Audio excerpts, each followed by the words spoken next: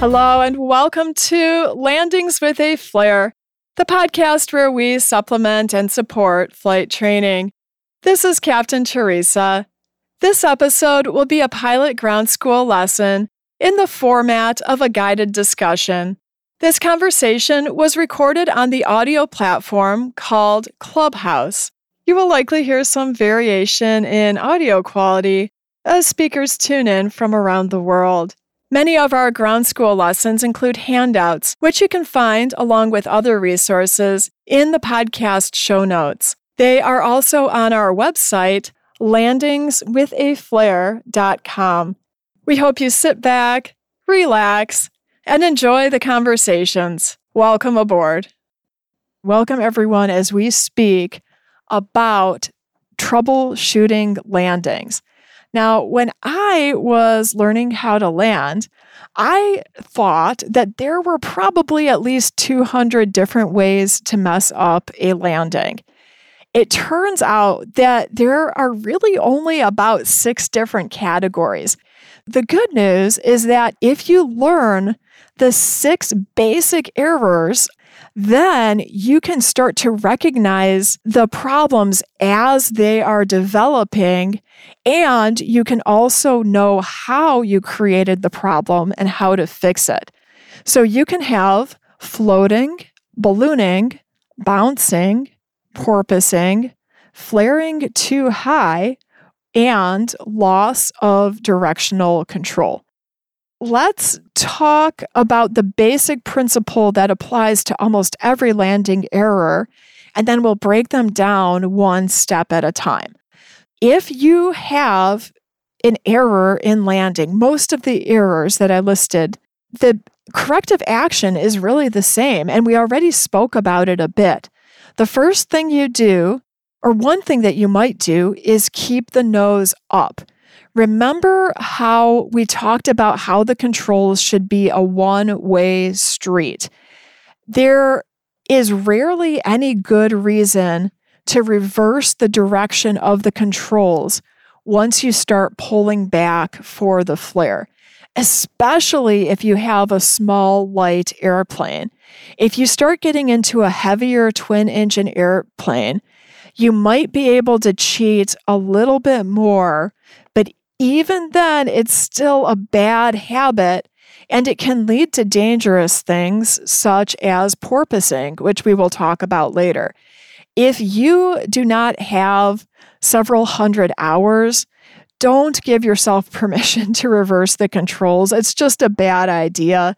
I really do recommend against it. So if the plane is starting maybe to climb out again, because you pulled too rapidly on the controls, you can stop pulling on the controls and give the plane a moment to lose energy before you start pulling again. But do not reverse the direction, because you're going to probably be a half a step behind the plane, which is actually something called a pilot-induced oscillation, which means that you're adding too much to the plane because essentially your reflexes are going to be slower than you think. First of all, do not reverse the controls. You can stop pulling for a moment and then keep pulling back again, but do not reverse the direction. Other things that you should do is hold the nose up, as we said, add power if necessary, and go around if necessary. When I say add power, in a small airplane, what I'm meaning is just maybe adding in 100 RPM, maybe a little bit more than that, just enough power as the nose is pitched up. The power can help slow the descent rate of the plane to the ground. So just enough power to slow your descent rate into the ground, and you can kind of control that descent very nicely, actually, if you know how to do just the right amount. And then, of course, go around if necessary. We talked about this before, but for those who weren't here earlier, a go-around is when the pilot adds power and climbs out again. We say a go-around is a rejected landing, but sometimes it's better to think of the landing as a rejected go-around because it's always good to be ready to go around. Next week, we will have a long section where we discuss go-arounds. Okay, so for most errors, you should keep the nose up, add power if necessary, go around if necessary. Let's talk specifically. Let's start with floating. We already talked about the main cause of just floating down the runway, which is a long landing. Who would like to say what that is? Omar. So, Captain, floating happens due to one simple fact. If we have more energy than we need, so if our airspeed is more than usual, or if we have more lift than we're supposed to have in that portion of the approach, the airplane will float. And also, we can take also ground effect into to consideration too. Oh, great points. Okay, so yes, so the cause of floating is excess airspeed. It's too much speed. As we said before, when you come in too fast, you have a long landing. When you come in slow, you have a short landing. And remember that kinetic energy is mass times velocity squared. Your velocity is squared, which means that your speed has a big effect on the amount of energy or the distance that it takes to land. So now, Omar, you mentioned a really good term, and I wish I'd put it in the handout. It's about ground effect. Can you explain, or who would like to explain what ground effect is for someone who's never heard it before? Yeah, Omar. Ground effect, simply what happens is when we get closer to the ground, our induced drag is reduced due to the factor that our wind vortices is hitting the ground and reflecting in a different way. So that causes some cushioning, and like reduced drag, we have the same amount of lift, yes, but with reducing induced drag, then we will have this floating sensation. And I think the formula for ground effect is 1/3 of the wing or wingspan, or half the wingspan, correct me, Captain Teresa, where we start getting the ground effect. Okay, yeah. So ground effect is reduced induced drag. It basically means you're most likely to notice it when you are coming in too quickly. As you get close to the ground, there will be a point where you really feel like you're starting to float more as you go down the runway. Now, it's a gradual transition, so it's not exactly at one point where it will start. The official government publications say that it begins within one wingspan of the ground. However, I do believe, Omar, that you are correct. It's most noticeable 1/3 of the wingspan off the ground, if I'm remembering correctly. I'm actually a little bit rusty on that myself. If anyone has anything to add. Yeah, as a general rule of thumb, I use half span of the wing. I already heard about the 1/3 as well, like Omar just said, and I won't challenge that. That may be correct as well. But as a general rule of thumb, I'm expecting ground effect at half a span of my wing. Okay, Mo, go ahead. Yeah, I wanted to say I agree with Enrique. I think it is 1/2 of the wing. The ground effect is coming. Okay, Omar, I think that answers our question. Let's say that it's probably most prominent or noticeable starting about a half a wingspan. And yeah, there are some things that I'm a little rusty on because it's been about 5 years since I was actively flight instructing. Okay, great. So that can contribute to the floating effect, and you might not notice ground effect a lot if the plane is coming in at a proper or a slow speed. But when the plane is coming in at a fast speed, it can feel like the floating just got even worse right as you hit that ground effect. And of course, what should you do if you are floating down the runway? What is the corrective action? Mo?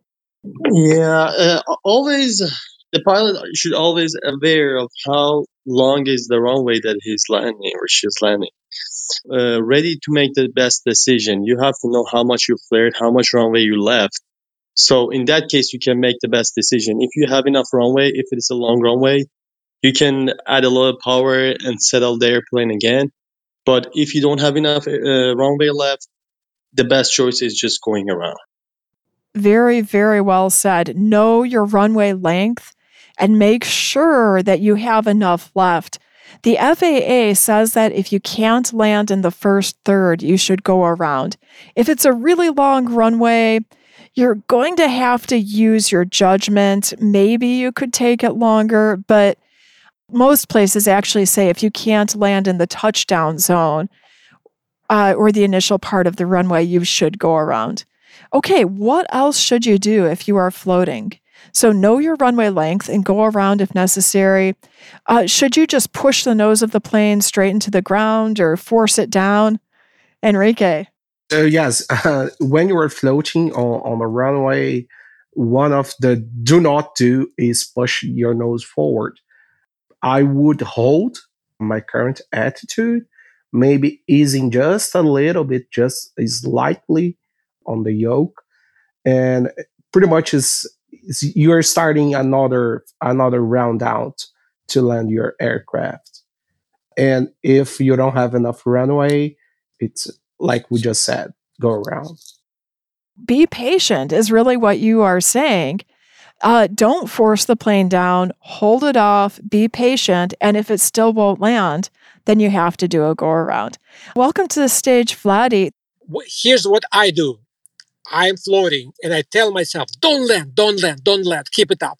If I do something else, I'm going to either pancake down or I would have to go around. So I do something counterintuitive. I tell myself, don't force it down. Just don't land, don't land. Just keep it up as long as you can. And it usually kind of works out. I like how you said that. You have this mantra in your head, don't land, don't land, don't land. Mo, go ahead.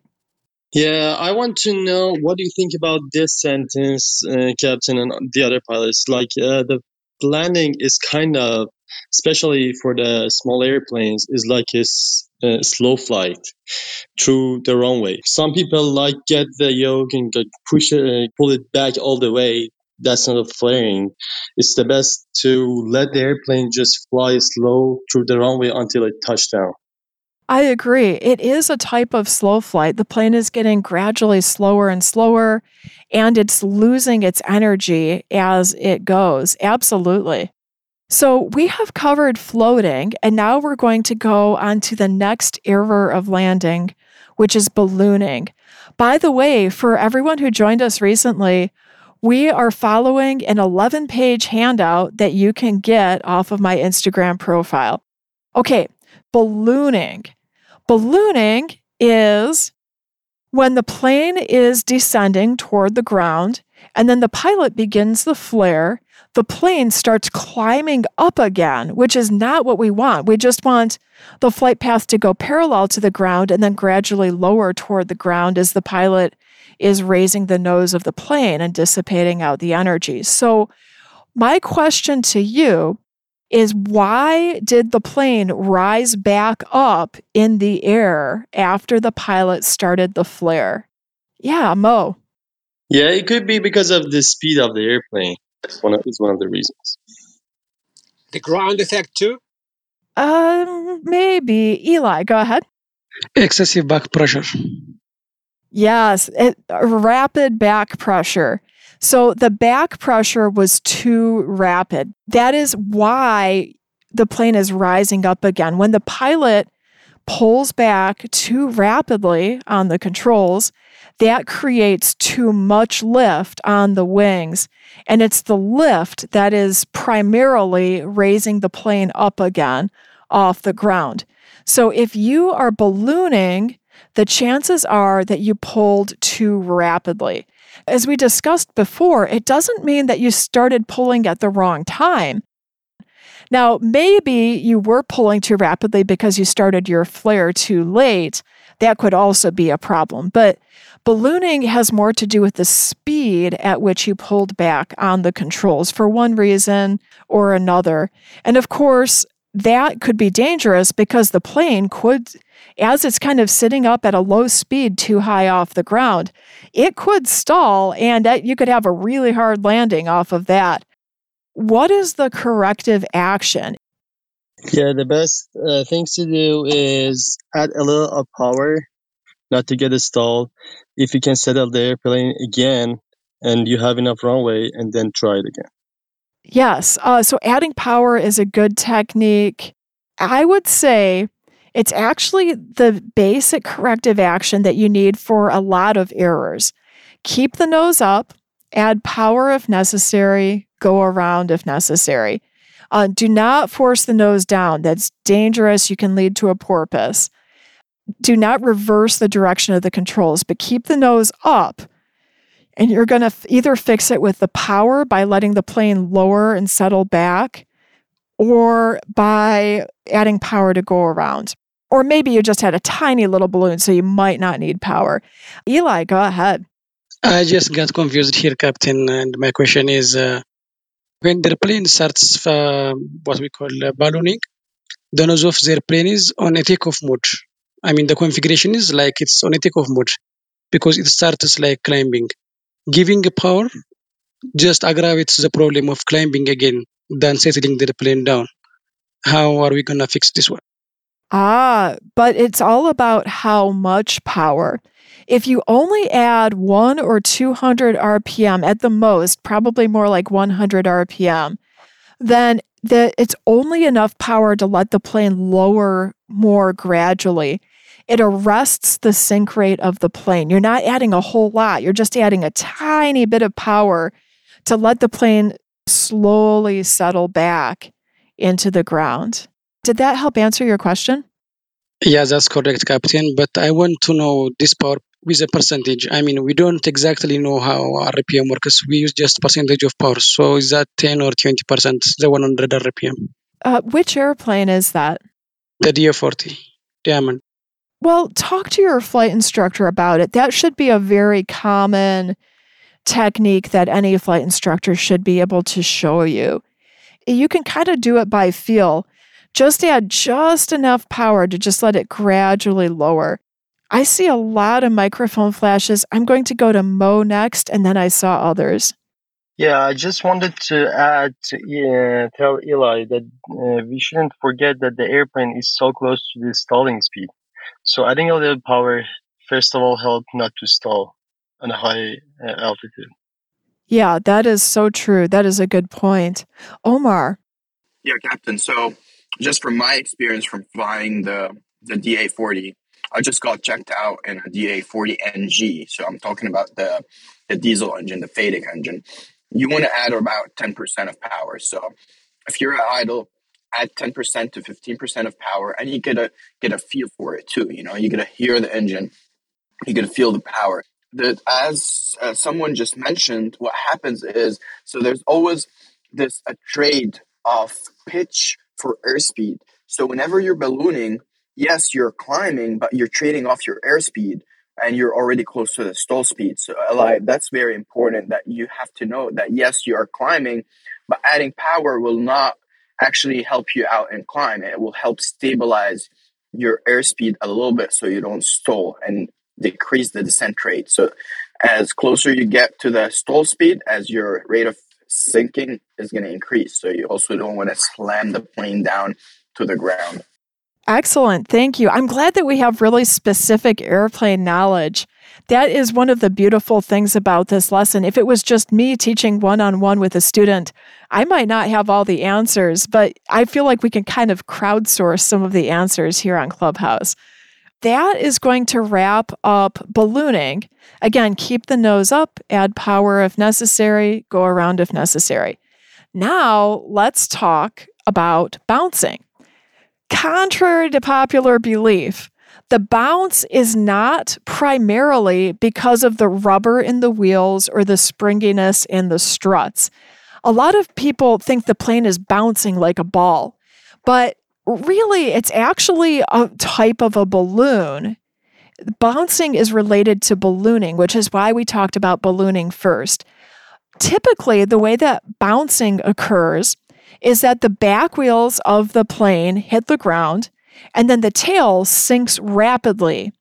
When the tail sinks rapidly, that creates more lift on the wings.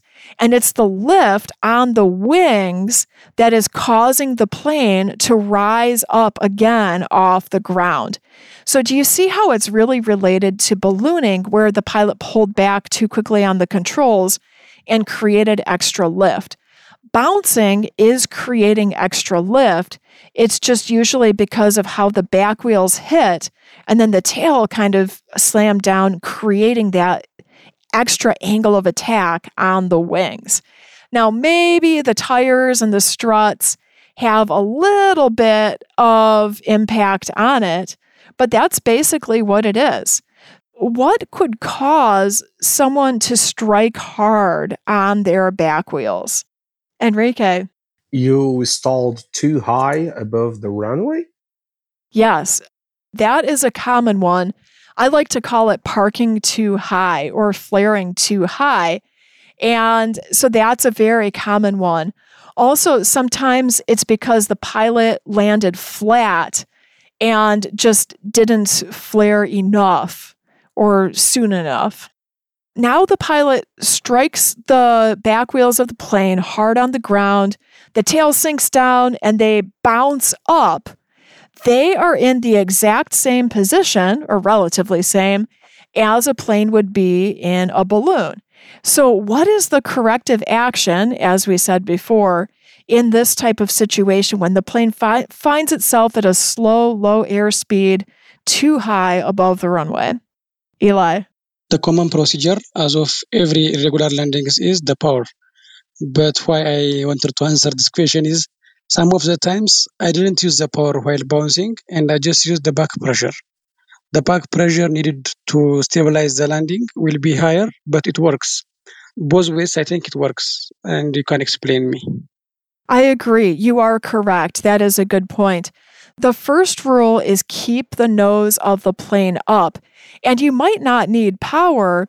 You might be able to just pause a moment on the pitch of the plane, and then as the plane sinks, you might just be able to pitch up enough to arrest the sink rate just with the pitch.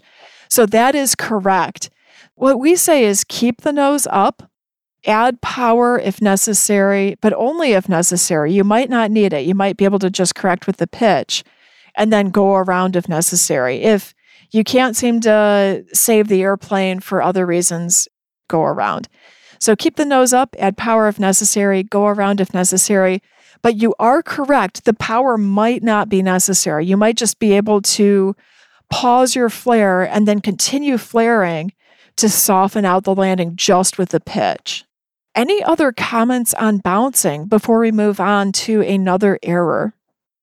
Sometimes when my students would bounce down the runway, as a flight instructor, I would just kind of look at them and I would say in a serious tone, well, you did bounce, but at least you can log 3 landings. Porpoising is probably the most undignified landing error that a pilot can have. You will feel maybe a little kind of ridiculous as the plane is porpoising down the runway. It is named after those friendly sea creatures that we have, dolphins, porpoises, that kind of thing. And it has to do with the motion that a porpoise makes as it is diving into the water and then climbing out again and then diving back down again. So it's this up and down motion that can occur. And of course, dolphins are designed to do this. Airplanes are not. So how does this happen in a small airplane? Usually, this is the result of the nose wheel contacting the runway before the main gear do in a tricycle gear airplane. When the nose wheel strikes the ground, then the back of the plane will sink rapidly, and now the back wheels will hit the ground. This is related to the bounce because when the tail went down rapidly, that created a high pitch attitude and lift on the wings, and that raises the nose of the plane up off the ground.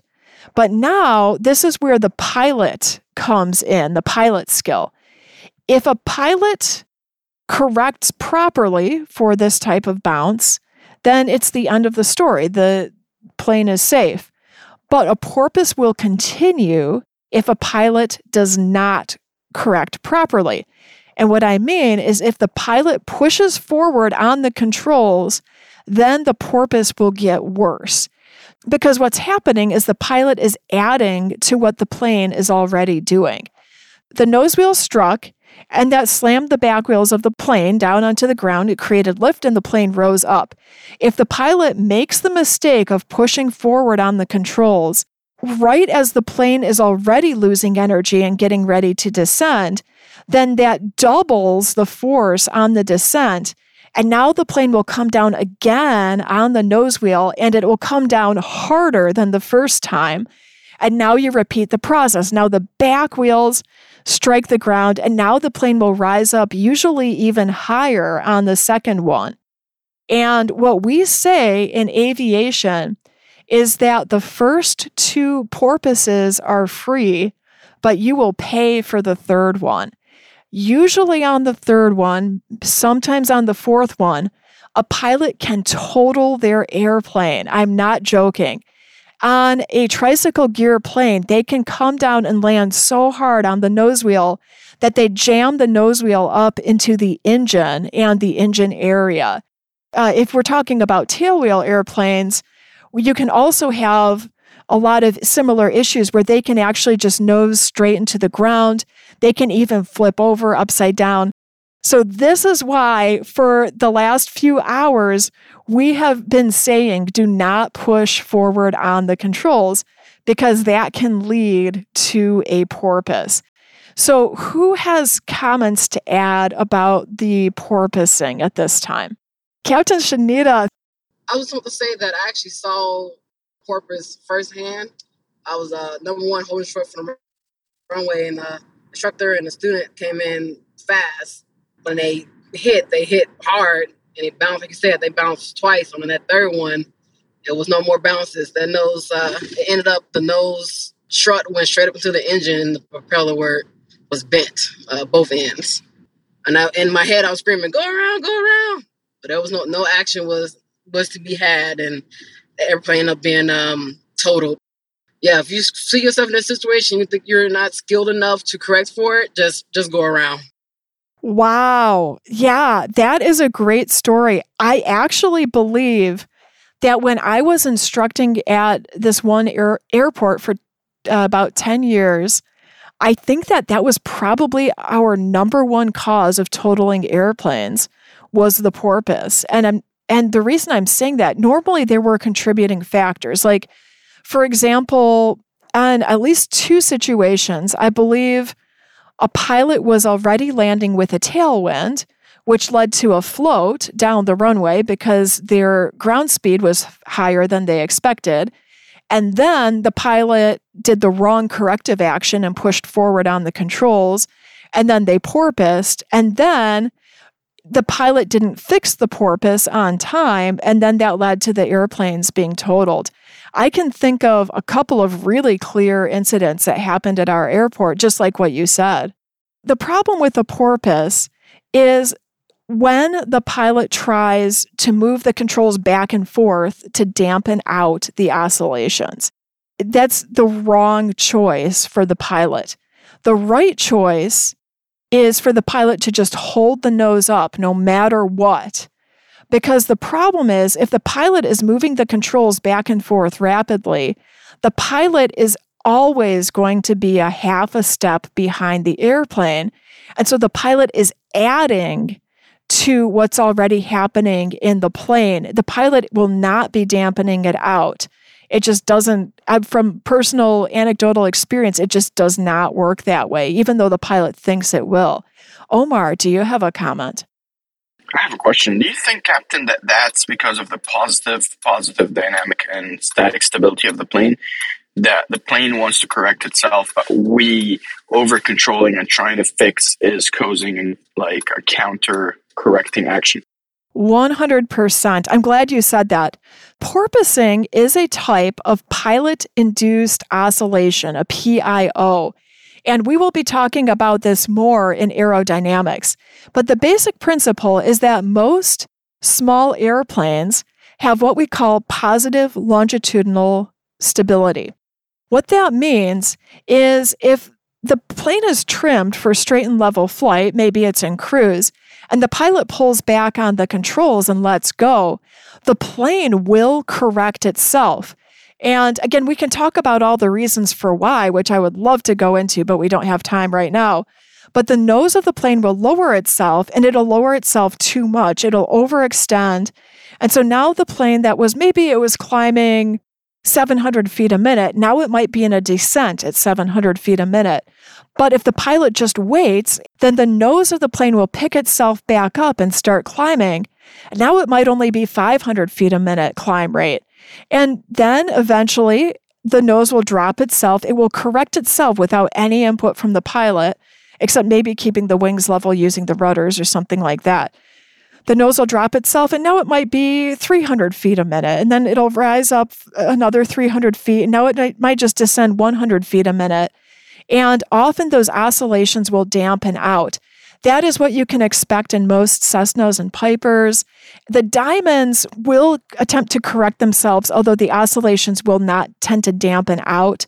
So we say that a Diamond has positive static stability, but neutral dynamic stability, whereas the others have positive dynamic stability.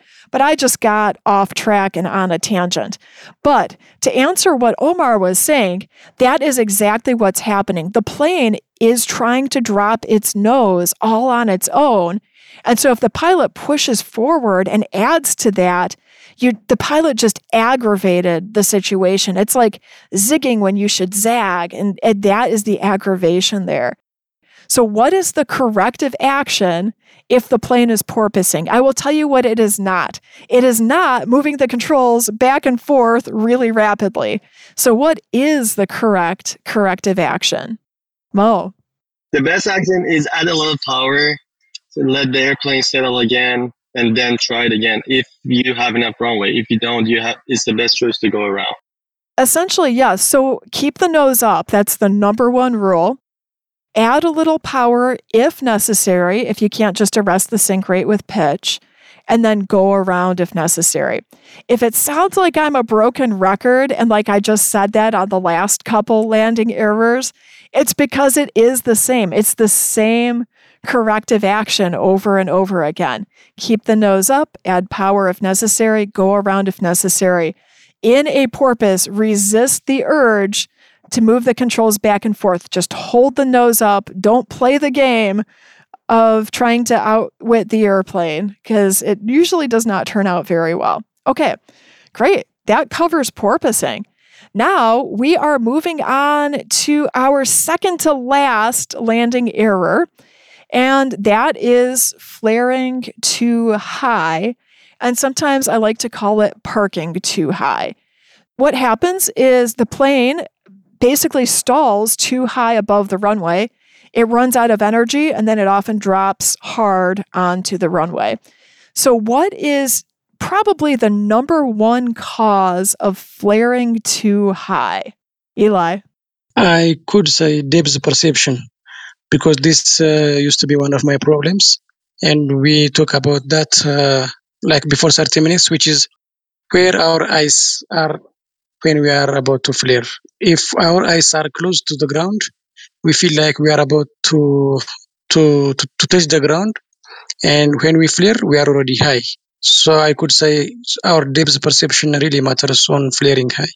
Yes, 100%. Flaring too high is usually caused by improper eye placement, and usually it is from looking too close. As Eli was mentioning, and as we were mentioning earlier, if the eyes are looking too close, then the brain cannot process what is happening. And we already talked about how the pilot will feel like the ground is approaching too rapidly. For proper depth perception, the pilot must move their eyes out down the runway, usually around the time that they are beginning the flare. And they need to look far enough down the runway, usually to a part that looks less blurry than other parts, so that they can get a really good speed of processing for their brain to process what they are seeing. If a pilot is flaring too high, the first question to ask is, where were your eyes and where were you looking? And I will tell you, a pilot who has a really bad ingrained habit will have a hard time admitting that that is what the problem was because they are so used to it. It's really hard to admit that you were the one who was doing that. And it can be a hard habit to fix. So as I said before, a good flight instructor will tell their student from lesson 1 or 2 when to start moving their eyes because the eyes want to focus too close naturally. You have to force your eyes out. Enrique.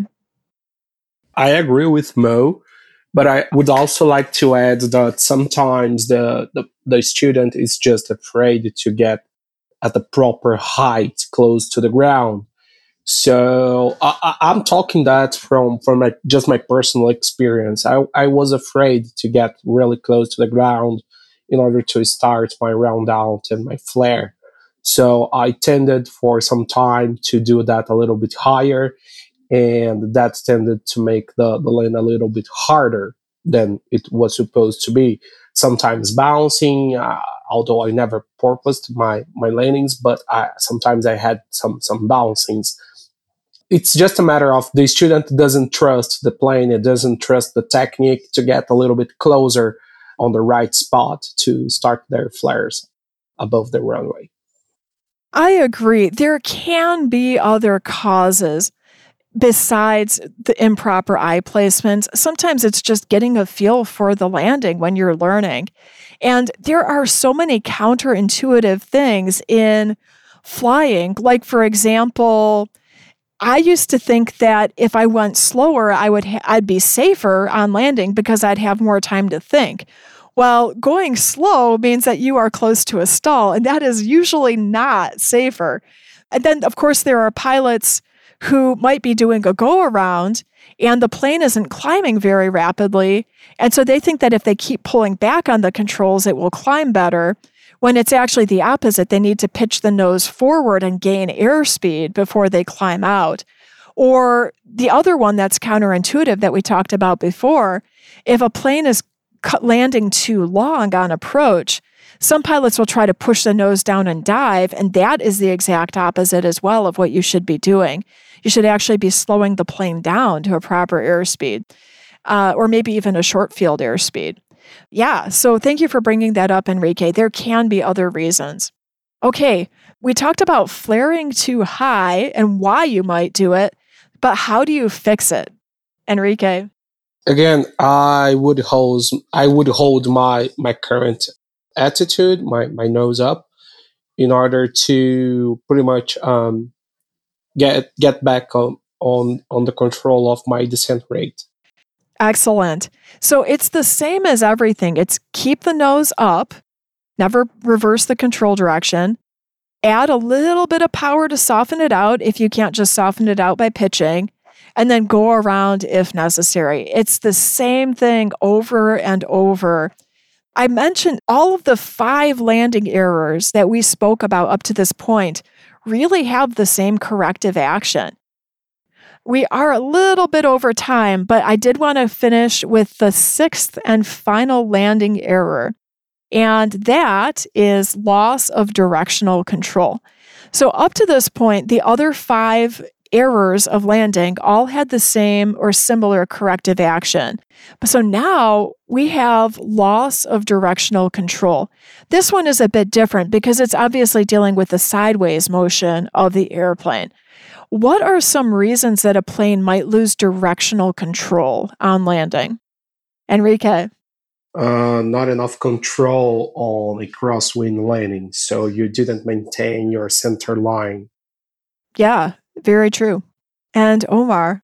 Other than what Henrique said, slowing down the aircraft, we need to add more crosswind correction in the aileron. The slower you get, the more you put the ailerons into the wind. So that also can lead to, on the rollout, to get thrown off the center line.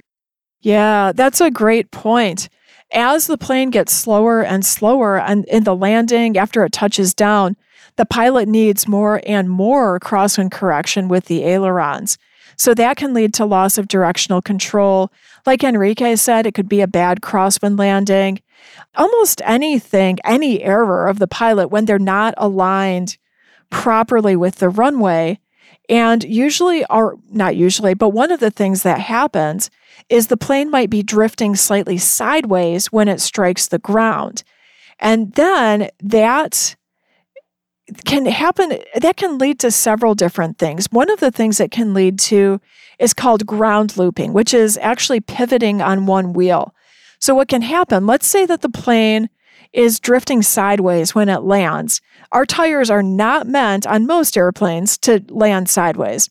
That puts a lot of stress on that one wheel, and then the plane starts to pivot around that wheel. As the plane is pivoting on that wheel where there's more friction, sometimes it can swing the wing of the plane around, the outside wing, so quickly that that wing starts developing lift again. If the plane was already landing at a fast speed, the plane had a certain amount of lift in it, and then if you swing that outer wing around, it can create so much lift that it can actually dig the lower wing, the other wingtip into the ground. Just by drifting sideways when you land, you can make the plane pivot. One wing can rise up and drive the other wing into the ground. That is a type of a ground loop. Tail dragger airplanes or tailwheel airplanes are known for ground looping also for other reasons, because for them, it has to do with where their center of gravity is in relation to where their wheels are. So it's often quite common to see a tailwheel airplane basically rotating around one of its tires as well, which is also called ground looping. Another loss of directional control that you can have is when it's common to happen on a touch and go. In this scenario, what can happen is maybe the pilot landed a little bit too far to the left of the center line. Well, in a touch and go, they would normally do some necessary cleanup on the airplane. They might retract the flaps, maybe push in the carburetor, heat, or do whatever else they needed to do, and then add power and do a takeoff without stopping. So a touch and go is when a pilot lands and takes off again without stopping. Well, maybe the pilot landed too far to the left, and then when they added power, they got a left turning tendency in the airplane, and that pulled them even farther to the left. What often happens is either the pilot will go off onto the left side of the runway, they'll go off the runway, or maybe they'll try to correct it and then they'll reject the takeoff. They'll abort the takeoff, bring the throttle back, and then they'll go off the far end of the runway. Or maybe they'll even overcorrect and then go to the other side of the runway. So the long story short is, especially when you are doing a touch and go, I recommend a very specific procedure. I recommend that after you land, you kind of pause in your head and verify that you have directional control. Then, once it's under control, do whatever cleanup or other settings you need with your flaps. Then verify directional control again. Then add power to continue the takeoff. I would actually have my students say that out loud when I was training them. They would land, they would say verify directional control. They would set the flaps, they would say verify directional control again, and then they would add power. Those are a couple of ways that you can lose directional control. I do want to have one maybe comforting thought for students that might be, or pilots, that might be running off the side of the runway. A lot of pilots seem to think that that is a fate worse than death. They think it's that some people, I think they're imagining that the runway is like a cliff, and if they go off the side of the runway, they'll fall off the side of a cliff. That is not usually the case. Usually there's some nice grass off on the side of the runway, or some nice dirt on the side of the runway. Airports are designed to actually have a relatively clear area around the runway just in case a pilot does run off the runway. And again, these are like your major airports, your well-designed airports. I can't speak for every little grass strip that is created, but in general, remember that a lot of airports are created with this thought in mind. If you are going off the side of the runway or the end of the runway, my advice is try to aim between the lights and the signs so you aren't as likely to hit things. But even if you do, a well-designed airport has everything designed to break away at a low point. It's called frangible. So the lights and the signs are frangible, which means they are designed to break before you have severe damage on your airplane in a perfect world. Don't test it out on purpose, but just know it's not the end of the world if you go off the side of the runway. At least there's probably some type of grass or flat surface on most runways. I forgot to tell you my joke when we were talking about flaring too high. We can kind of close with that. Sometimes when my students would just flare too high, I would just look at them and I would say, well, either you flared a foot too high or the runway was just built a foot too low. And then they would say things like, yeah, and it's built crooked too. Sometimes it's built to the left and sometimes it's built to the right. So just remember, you can always blame it on the runway. This is Captain Teresa. We hope you enjoyed our conversation. If you were one of the people being recorded, I thank you. If you were one of the people that we edited out of this recording, I beg your forgiveness. There were many reasons that this episode may have been edited, including length, audio quality, and accuracy. We don't always have the right answers. I ask you to view this as entertainment and not as a replacement for formal instruction or advice. If you want to send constructive feedback or if you have questions, feel free to contact us through our website, landingswithaflare.com. You can view announcements on our Instagram account, Landings with a Flare. You can also join our live conversations on Clubhouse in the club Pilot Flight Training. If you got value out of this podcast, please consider subscribing, sharing, and leaving us a positive review. Wherever you are in the world, we wish you happy landings.